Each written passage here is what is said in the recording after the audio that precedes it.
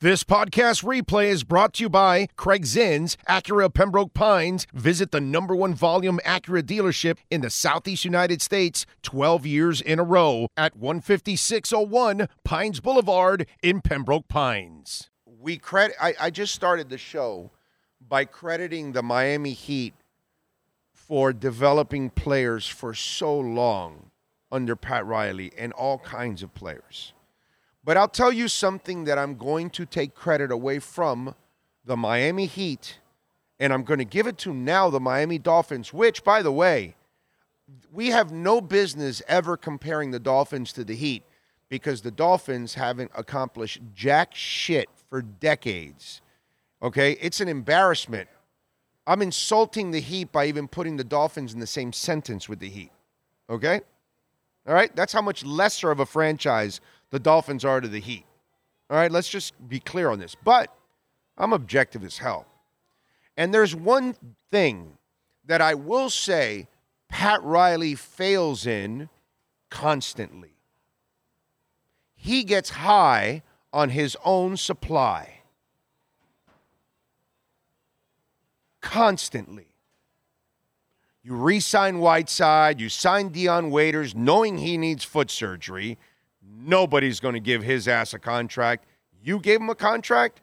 You give Tyler Hero a contract he doesn't deserve or belong in. Bam Adebayo is not really a franchise player, but you're paying him like a franchise player.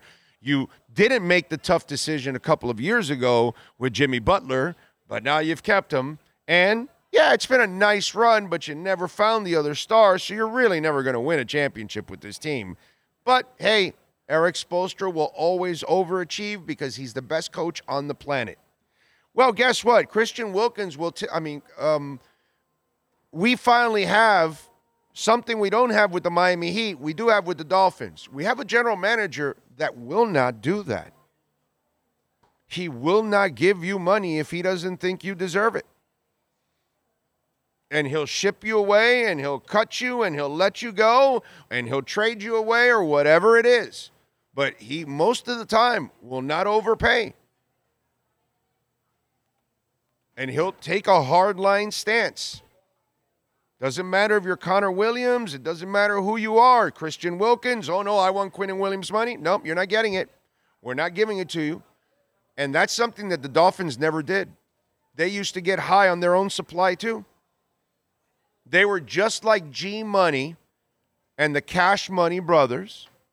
And G-Money was getting high on his own supply. And that's the Miami Heat. They get high constantly on their own supply. They develop people that are playing over their heads, and then they go and pay them.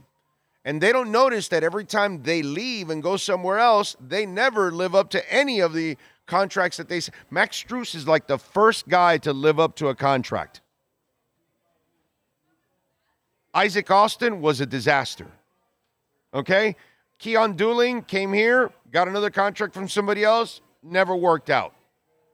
James Johnson, you signed him, didn't work out. Whiteside, you signed him, it didn't work out. You end up and you end up re-signing your own people, and then it burns you. Usually it burns other people when they sign your guys. Right? Right? They sign your guys, and it doesn't ever work out. Oh, yeah, no, we'll take, Jones Jr. or whatever, the kid that was really athletic a couple years ago, and he was starting to play all right here, a defender. And somebody took him and gave him a little contract, and, you know, I'll give the Dolphins credit in that sense. They've gotten really good at that now. They've gotten really good at that now.